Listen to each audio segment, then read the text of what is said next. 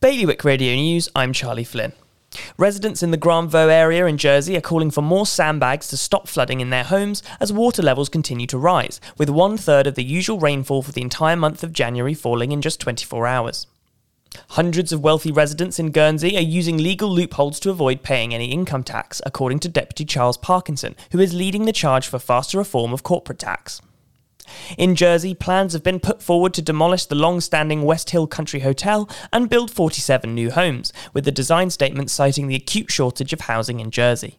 And finally, the Guernsey Retail Group warns their industry will be decimated if a goods and services tax is introduced in the island. For more on all these stories, visit bailiwickexpress.com.